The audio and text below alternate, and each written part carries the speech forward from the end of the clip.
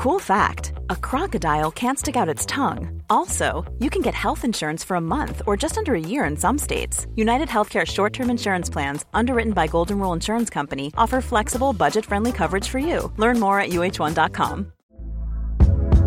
Hey there, it's Michelle Norris. I'm host of a podcast called Your Mama's Kitchen. When I travel, I'm usually looking for a way to find a taste of home when I'm not at home. And one of the things I love to do when I am at home is entertain. And Airbnb allows me to do that. When I was in California recently, I rented a house that had a great kitchen. And when we were sitting around the table, we're all thinking, we're in someone else's house. Someone could be in all of our homes as well. If you have a home, but you're not always at home, you have an Airbnb. Your home might be worth more than you think. Find out how much at airbnb.com/host.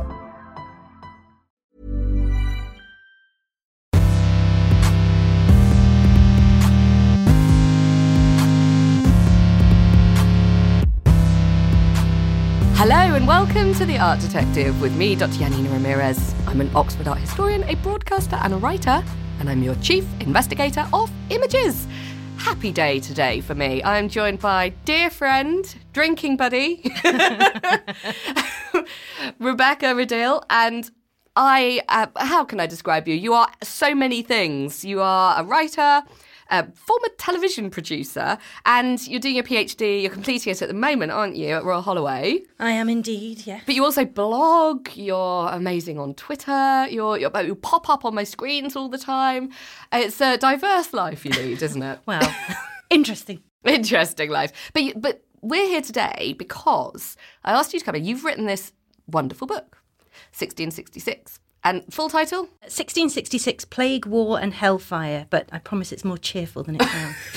It does sound rather depressing, the three big ones. Yeah, well, hit them with them all.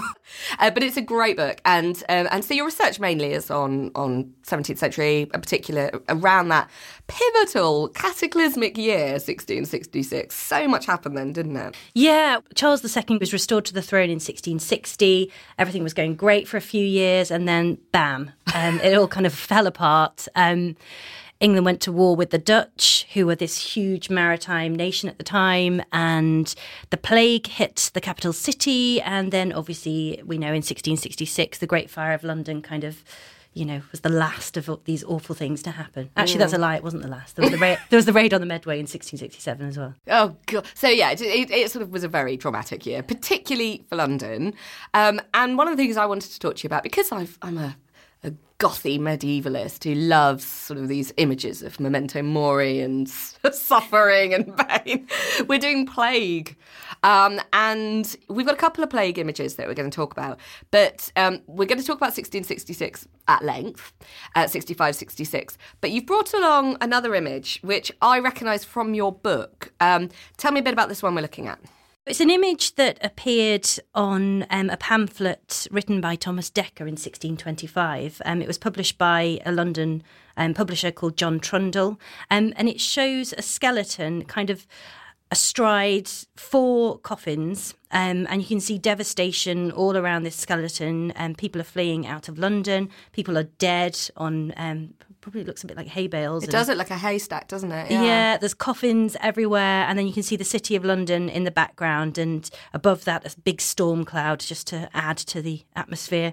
And written on the image are the words, "Lord have mercy on London. I follow," as in the skeleton, "we fly, the people running away, we die, the people that are dead," and then just, to drum home the devastation, keep out at the end. So this appeared during a plague, which was actually the biggest plague to that point, up until that point, in 1625. And this was kind of tapping into this lust, I suppose, for these types of images, and to kind of visualise the chaos that so many people had experienced in London. But I just think it's a really exciting image because it really does show the fear that would have been rife within the city at that time. And it's a printed image. That's something we should also probably mention. It's going to be on a leaflet. Is this a leaflet then that's being given out for, as you suggest, sort of like this almost sort of gory titillation of the scene, or the fact that it says keep out is actually a practical instructive manual. It's many things, and the fact that it appeared on a pamphlet by Thomas Dekker is interesting, because actually and obviously we'll come back to the Great Plague of 1665, but the difference between the literature in 1665, and this could just be a coincidence, the people that were alive at the time, but Thomas Dekker was quite satirical. So he and people like Ben Jonson during the earlier plagues in the 1603, 1604, etc., they wrote satirical pieces of work about the plague. Thomas Dekker in another pamphlet actually said that laughter would be a good remedy to plague, which I think is quite nice actually, because if you think about awful events that happen in the world, what people often want is just to be cheered up a little bit, and I guess that's what they were doing with the satire. Ben Jonson did a similar thing in a play called The Alchemist that was released in the early 1600s. His daughter actually son died from plague. So that's the mood is very different in the early 17th century, although obviously the consequences of plague are very similar. So we can see it as satire. That's really, really interesting. So, it's obviously attempting to set it within a recognisable landscape. You can see major monuments from London in the background.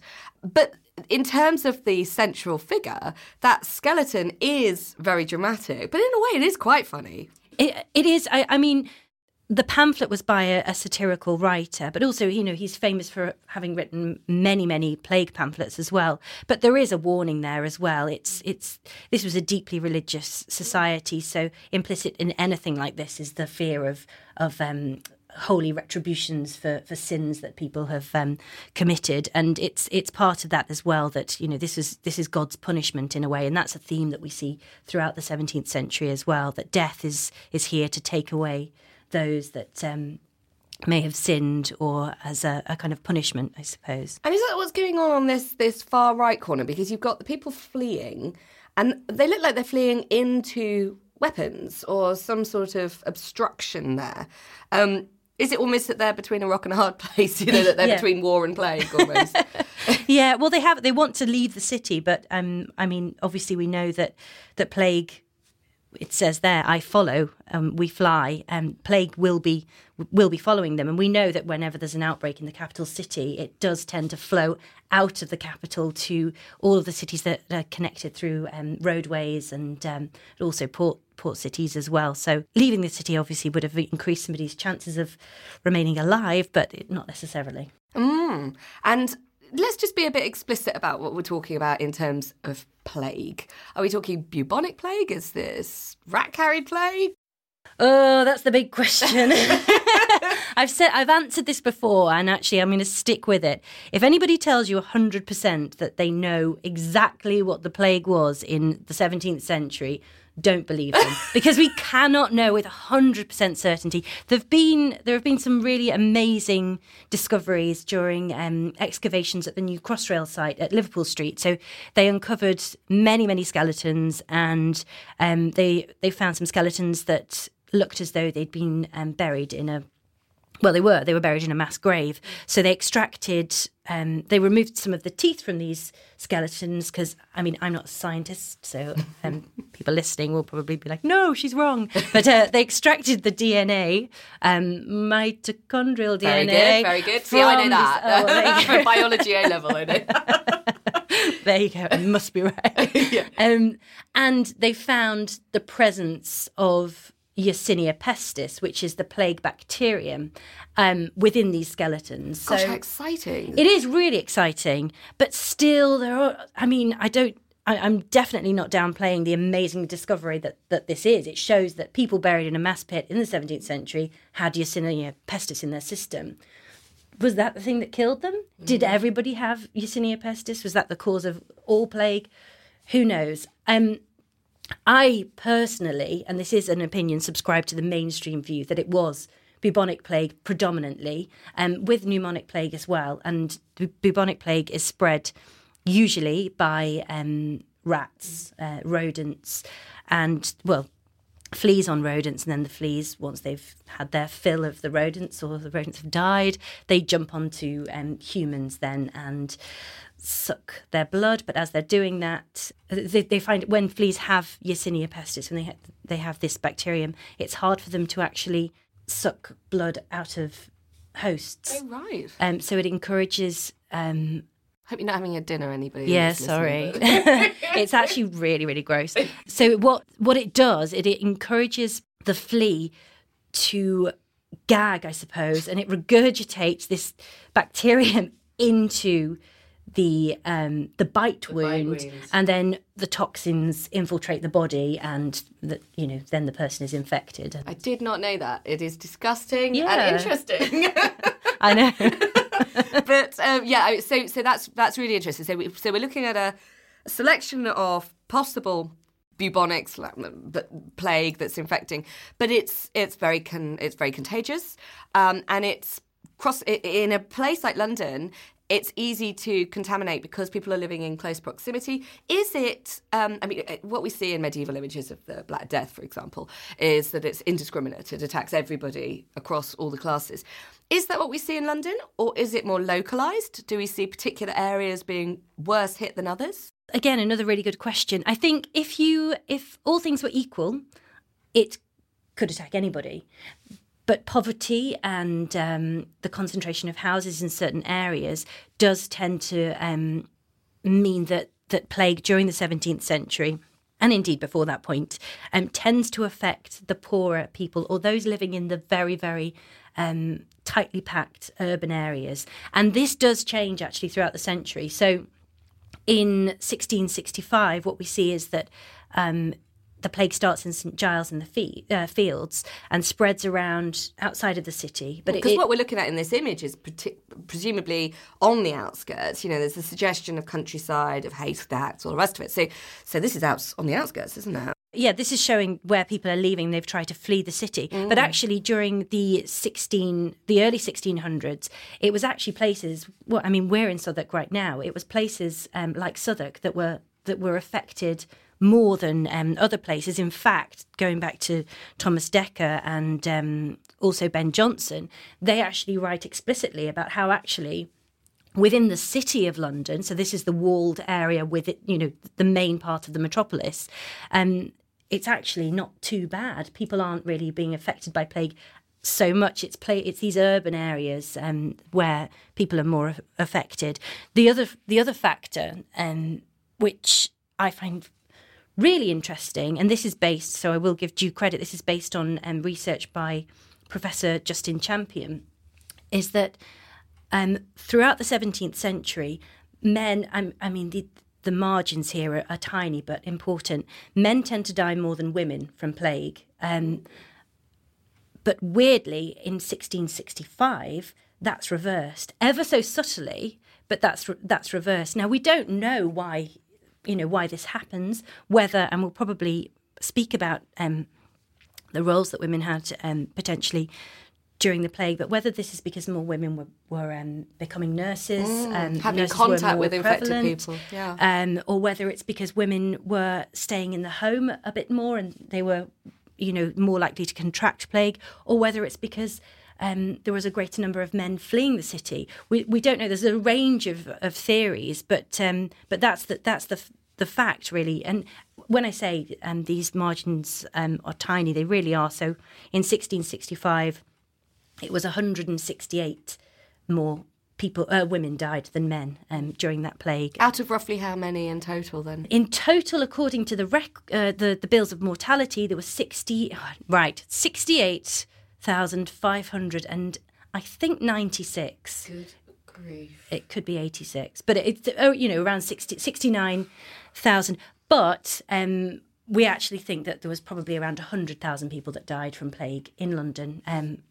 Yes, because there'll be unrecorded, there'll be all sorts of things where the open pits were just used. It was. Well, yeah, there's actually a really heartbreaking snippet of a story that is within a pamphlet written by a very cheerful man named Thomas Vincent, who wrote a pamphlet called God's Terrible Voice. When I say cheerful, I'm being ironic. But he wrote about seeing a woman carrying what he believed was the final child in her family within a tiny coffin and walking towards the new churchyard, which the new churchyard, as you may or may not know, is the site that was excavated during the Crossrail excavations, Liverpool Street. And he said he saw this woman doing that. So yes, there would have been burials taking place of children that perhaps hadn't been baptised, but also people, nonconformists and people that didn't want to be buried within the church and that kind of thing. But we also have a situation, presumably, of overcrowding within cemeteries. I mean, that's something we're going to go on to. Should we look at our next image? Because that really walks us through what's happening. So we've got 25. I think the thing to take away, I mean, that image is powerful, it's dramatic, it leaves an echo. You chose it for your book, presumably for those reasons, yeah? Yeah, I just think, I mean, aesthetically, it's quite a cool image, really, that skeleton on top of coffins, but it does kind of summarise. That's the plague image. I didn't choose a plague doctor because I haven't actually found any evidence, and people might disagree with me, that there were plague doctors wearing those beaked masks within London or indeed anywhere else in England in the 17th century. So, how interesting. So yeah, we might think of that frightful image of the sort of beaked nose, but I think the skeleton's just as powerful. I think so. But the thing to take away, I suppose, is this idea that plague repeats. There aren't single instances, and there are constant relapses. And when it comes in the sorts of strength it did in 1625, it's very dramatic. It moves very quickly, and then. Do we have repeated plagues between then and 65, or is this the next big one? No, there's an outbreak in 16. The other thing to say, actually, really quickly, is that in 1625, the plague broke out just after the death of James I and the VI of Scotland, and also the plague broke out in 1603 just after the death of Elizabeth, and this did not pass the public by. I mean, wow. They did attach, think of this as a kind of omen. So yes, there was 16. Hang on, an omen then of the downfall of Protestant rulers, or no, just an omen that the monarch has died, so the monarch will take swathes of people with them. Wow, like an army. Yeah. Oh my goodness, it's like the Valkyries. I love thinking of Elizabeth like that. That's great. Oh no, but of course, so there's going to be symbolism attached to all elements of the plague, aren't there? There's religious symbolism as well. Mm-hmm. That people have sinned, that they're being punished for sin, or that there's something corrupt in the city. So there were further outbreaks, but they sort of coincide with these big events. Yeah, well, the other ones. There was one in 1736. There were outbreaks within other areas outside of London. So my own hometown of Chester, there was an outbreak there in the 1640s and 50s as well. But also plague was endemic, so there were cases every single year. Absolutely. I mean, that's the thing. I think people, looking back across history, assume that the big ones is all that happens. No, there's constant threat of plague, of fever, of things that will wipe through a community and cause complete devastation. But 65 is big, isn't it? Why is 65 such an important plague? It's important in hindsight because it's the last one, the last great outbreak. And before 1665, the Great Plague had been, the title The Great Plague had been attached to 1603 and also 1625 as well. But actually, in terms of numbers, it probably took the most amount of lives. Proportionally, perhaps not, though, because 1603 we think was probably a bit more deadly. But there was... Estimates put the population of the capital at the time in 1665 at around 450 to 500,000, and it took 100,000 people. Good grief, a quarter, 1 in 4. I mean, that's almost Black Death proportions. Yeah. It's part of the same pandemic as well. By the way, it's still this Black Death pandemic. It's the last stages of this. But what I always try to remind people is that yes, there was, 1 in 4 people died. But some people survived as well. So, the numbers aren't 1 in 4 suffered plague. The numbers are greater than that. And actually, those that didn't suffer plague would have known people that died from plague as well. So it affected everybody. Well, this is it. It's about sensibilities changing as well, isn't it? And what we see, after the after the 14th century Black Death is that there's this sort of memento mori. There's a real fascination with death, with the omnipresence of death, and we get wonderful cadaver tombs coming in where you see people memorialised with bones and worms wriggling around inside them and all the rest of it. And it's almost like there is an emotional change in the in the population because people are suffering. Yeah. They've all known death and they've seen it and they've been affected by it. Do we see a similar thing happening from 65? Yeah, we do. We see people feeling they begin to assess their own lives. Well, I mean, not everybody, but there are some high-profile writers that write about how these events, and they do tie the events, and this is why I include all three in my book. Yeah. But they do tie the Anglo-Dutch War, the Great Fire of London, and the Great Plague together as three things that were punishments for a variety of sins, depending on who you were and what your beliefs were. It could be that you were being punished for the regicide of Charles I. It could be that London was being punished for the licentious court of Charles II. It could be a variety of reasons, but at the heart of all of them was this idea that London was being punished and people had done something wrong. And there was a genuine feeling of guilt as well. I mean, you find this in John Evelyn's diaries. You find it in Samuel Pepys's diaries to an extent. They're always kind of like... He's slightly less guilty and more interested in cheese. He lived for the now. But... it does shift the feeling towards the court of Charles II as well, because, of course, Charles II fled the capital city when the number of plague dead reached a level that was scary, really. So he abandoned the city, so there's a sense in which, he's running off the field, isn't he? Yeah, and also the city of London had always been this place beyond direct monarchical control. It was controlled by the livery companies, the aldermen, the mayor as well. So there's a really interesting dynamic, and this is beyond the scope of talking about plague really, but there's a very interesting dynamic between the City of London and the sitting monarch during the 17th century. But this is potentially why Charles II and his brother, James the Duke of York, were so active and made sure people were aware that they were active during the Great Fire of London, because they wanted to be seen to be saving people and saving that city, because they could potentially be accused of having not done that during the plague. Here's a cool fact.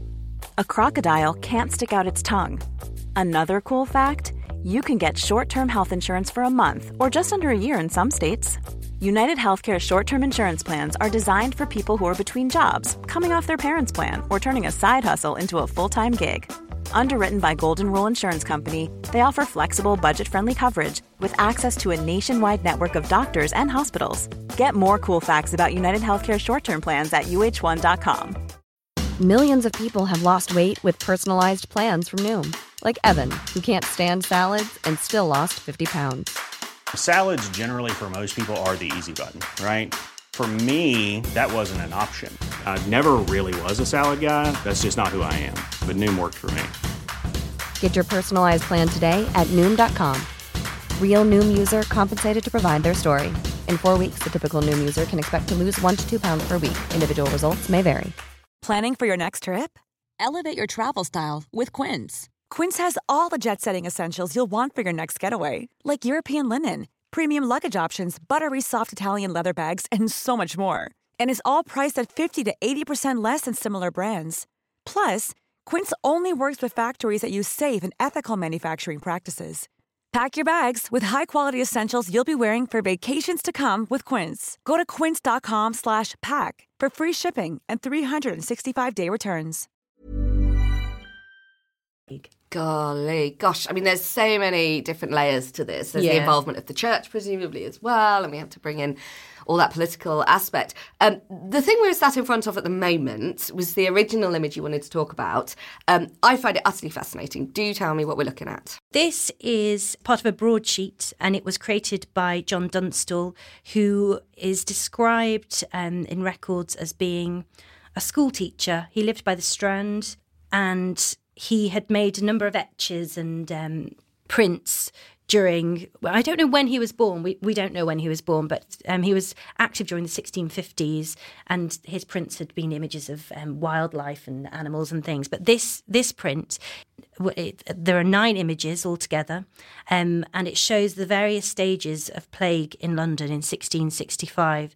So the first image, we see people in their sick beds, and interestingly, there's a very female-driven angle to that first plate that we can get. I hadn't noticed that. There's lots of women in that. So what you can see in that first image is, it's hard. You really do have to zoom in on these pictures, but you have 2 people in sick beds on either side of that first plate, and within the room, can you see? I mean, just looking at it, do you see what? Yes, you've got 2 beds, obviously draped. Someone sort of leaning out almost in agony. Then there's a number of things in the foreground, tables, chairs, implements on the table. And that looks like a woman with a walking stick possibly, but there's definitely 1, 2, 3 women it looks like, and a figure in the door frame at the back.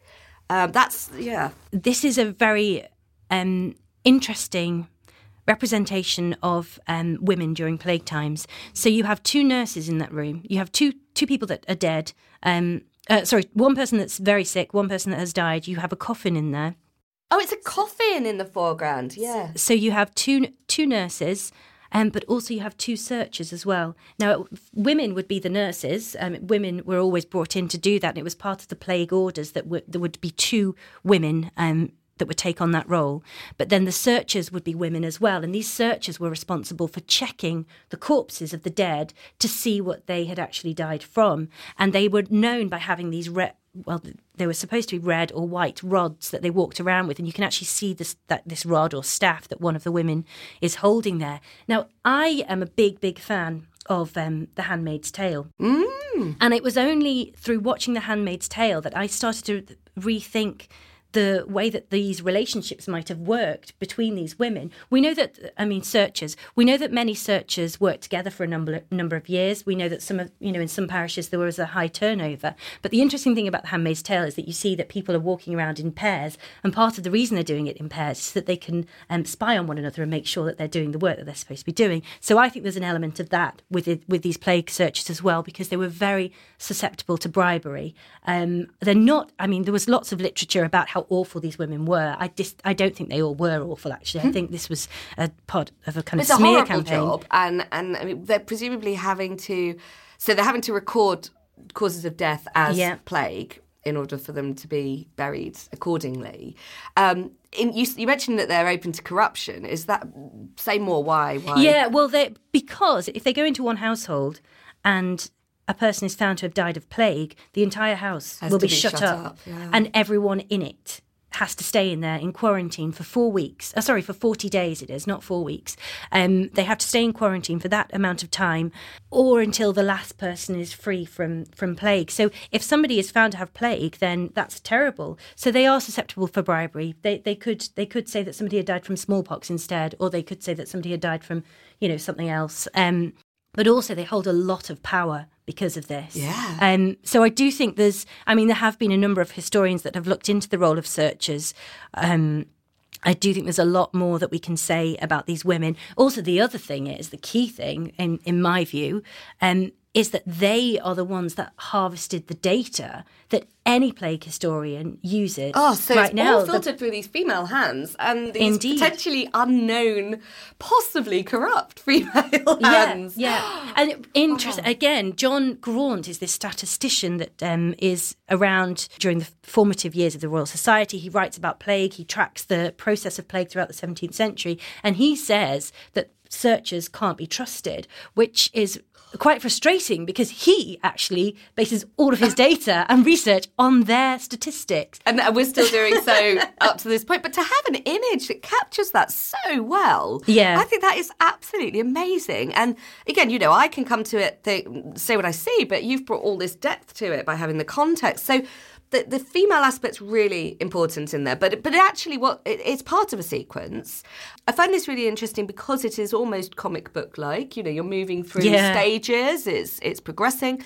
But there is an order to it. I think there's a chaos in the 1625 image of the skeleton. It's quite dramatic, it's quite chaotic.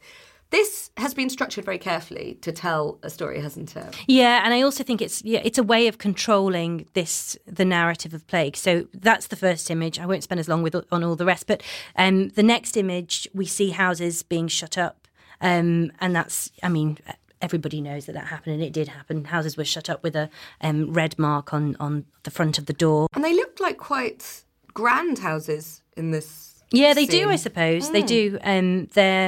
Most of London was kind of ramshackle. I mean, the suburbs of London was kind of ramshackle with lots of tenants living in bizarre places within a house. Like you'd have a nice orderly house, but then somebody would be living like on the side of it in a little shed, and that would be included in, the house. Yeah.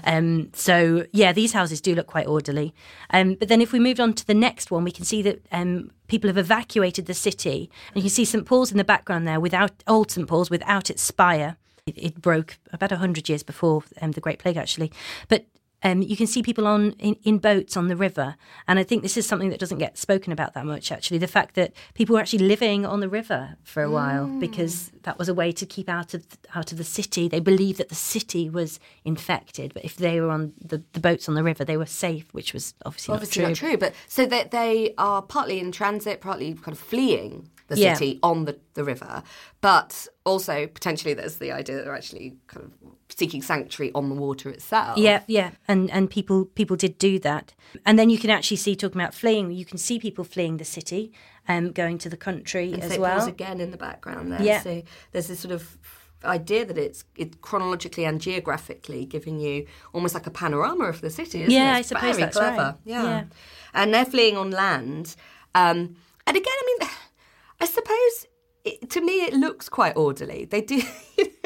They're not crowded compositions. They don't feel horrendously chaotic. Is that because this is retrospective? That this is something that's a document, that it's supposed to be a controlled piece of evidence? Well, it is a piece of evidence actually, because this image was it accompanies a pamphlet which details plague throughout the 17th century. So it's talking about the statistics, the mortality statistics throughout the 17th century. So it's to show it is retrospective. It was printed in 1666, and there was a lot of material pumped out in 1666 about the plague of 1665. So yeah, it is. It's kind of a historic representation of the awful year that had preceded. Right. But yeah, so then you move on. There's various images of people fleeing, but then also we've got depictions of people carrying coffins with their dead inside. Okay, so there's a narrative going on here, isn't there? In the first one, you've got the actual deathbeds. You've got the people being bricked up, walled in for their because the illness has to incubate, has to go run through the household. Then you've got this idea of people fleeing, trying to get away from it before it gets them. And then you've got the poor unfortunates that have been got, haven't you? And then there's this sequence of sort of coffin-related images. Yeah, and then people being carried away in carts. But then also on the seventh plate, which is on the bottom left-hand side, you can see people being buried. Now, I attended an interesting talk with somebody that was involved with Crossrail, and traditionally the image, and this is in part down to Daniel Defoe, his fictionalised account of the plague, he was a 5-year-old boy during the plague and he was in the city, but I can barely remember things that happened when I was 5. So, it's probably rooted in testimony of his relatives, but it is fictionalised. But he kind of puts forward this image of people kind of tumbling into plague pits and it all being disorderly. But what they found during the Crossrail excavations is that people are actually put... even though they were mass burial pits, they were actually put down in a uniform way. There was evidence that they'd had burial shrouds around them as well. And you can burial shrouds and then put within a coffin and placed. Some put within coffins, but in an ordered way in terms of the positioning. And they were, they weren't just. You didn't find arms and legs everywhere. They Absolutely, were just in neat lines. So it wasn't this sort of bring out your dead, chuck them in a hole. It was much more ceremonial than that. Much more, and the idea that actually they're being buried in consecrated ground. You can see the church there, and although they are big open pits, even in the image you can sort of see them lined up, can't you? Yeah, you can see them, and you can also see the image kind of supports the evidence that they've discovered during the Crossrail excavations. But the parish churchyards became too full at a certain point, so they did have to look for consecrated ground elsewhere, and that's how the new churchyard was born, actually, in the 16th century. But they used it again during the Great Plague, and many people found themselves buried there in the end. There's actually a very sad, broken remnant of a gravestone that was discovered during the dig that belonged to a little girl called Mary Godfrey, and she died in 1665 of plague, and her records are within the parish. Her death records are within the parish records and show that she died of plague, and so we have that kind of material evidence that's lasted. So, people were creating gravestones. It may have been created many years after the plague, who knows, but there was still respect for the dead. And actually, when you move on to the 8th image, you can see a funeral procession there. Now, this would have been a luxury for somebody to have an actual, funeral, because people weren't allowed to attend funerals. That was part of the law, the plague orders. You weren't allowed to attend the funerals of your loved ones. Of concern of contamination, people gathering together in a space? Gosh! Yeah, and that was a very painful thing for the population at the time, because, of course, again, deeply religious society. There's one writer called Thomas Clark who actually wrote a testimony from being in quarantine, which is the only one that we have from that time. And he writes about how the fact that you weren't allowed to attend people's funerals was like a second death, because you didn't have those traditions that would normally occur. Well, there's all these associations of the idea of the salvation of the soul through the last rites. Yeah. The idea of again witnessing the burial. It's a closure, as we can call it now. Yeah. But that's incredible. And again, I think it's one of the things we forget about with the amount of deaths you're talking about, 100,000 in such a short space of time. Society must have gone upside down, and any traditional burial practices, including this sort of very elaborate funereal ritual you can see here, must have gone out the window. So presumably this is fantastical then. It's not. I mean, there would have been instances of these funerals taking place. There was one funeral of a captain of the Royal Navy. He died not of plague, but he died during plague time, and he was buried within a parish that was rife with plague at the time. The parish church was the place that his young daughter had been buried before, so he wanted to be buried there. His wife was not able to attend. None of his immediate family attended, but he did have people attend his funeral. Now, he didn't die from plague, but it was still, a funeral that happened and people attended. So there were rare occasions when this did happen. On other occasions, people defied these plague orders and went to the funerals of their loved ones anyway, or, there's instances in Pepys's diary of people escaping their houses, being shut up to go and follow the burial of their loved ones and stuff. So, because there's the human instinct for grieving, but also, as you say, the religious implications of having to do this formally. So much must have been sped up.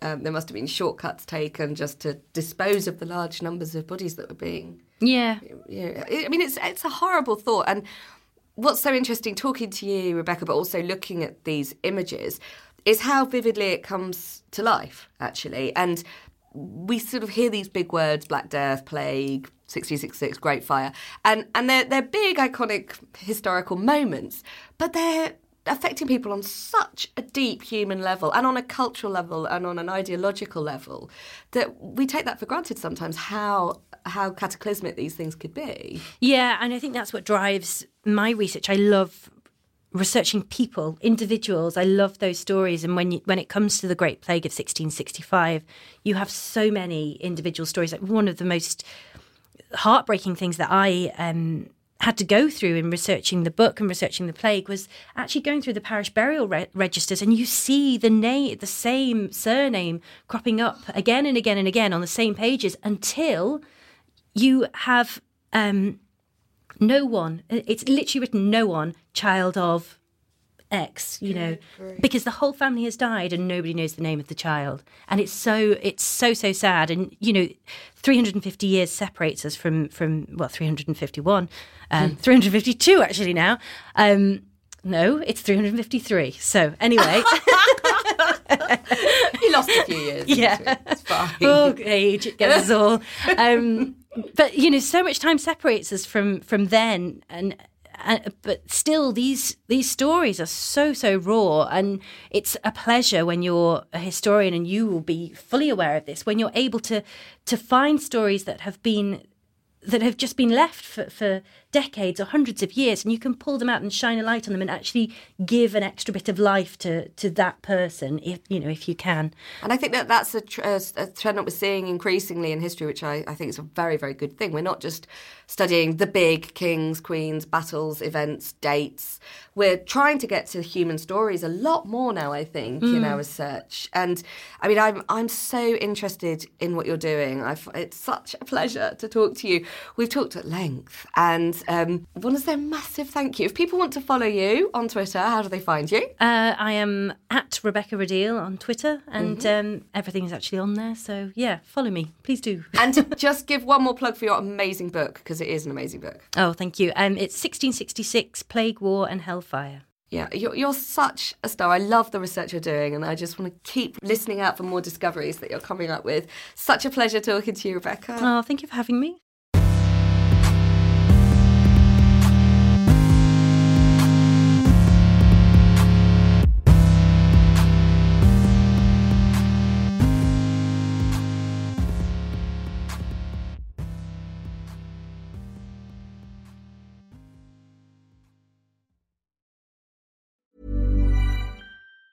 Mom deserves the best, and there's no better place to shop for Mother's Day than Whole Foods Market. They're your destination for unbeatable savings, from premium gifts to show-stopping flowers and irresistible desserts. Start by saving 33% with Prime on all body care and candles. Then get a 15-stem bunch of tulips for just $9.99 each with Prime. Round out Mom's menu with festive rosé, irresistible berry chantilly cake, and more special treats. Come celebrate Mother's Day at Whole Foods Market. Planning for your next trip? Elevate your travel style with Quince. Quince has all the jet-setting essentials you'll want for your next getaway, like European linen, premium luggage options, buttery soft Italian leather bags, and so much more. And it's all priced at 50 to 80% less than similar brands. Plus, Quince only works with factories that use safe and ethical manufacturing practices. Pack your bags with high-quality essentials you'll be wearing for vacations to come with Quince. Go to quince.com/trip for free shipping and 365-day returns.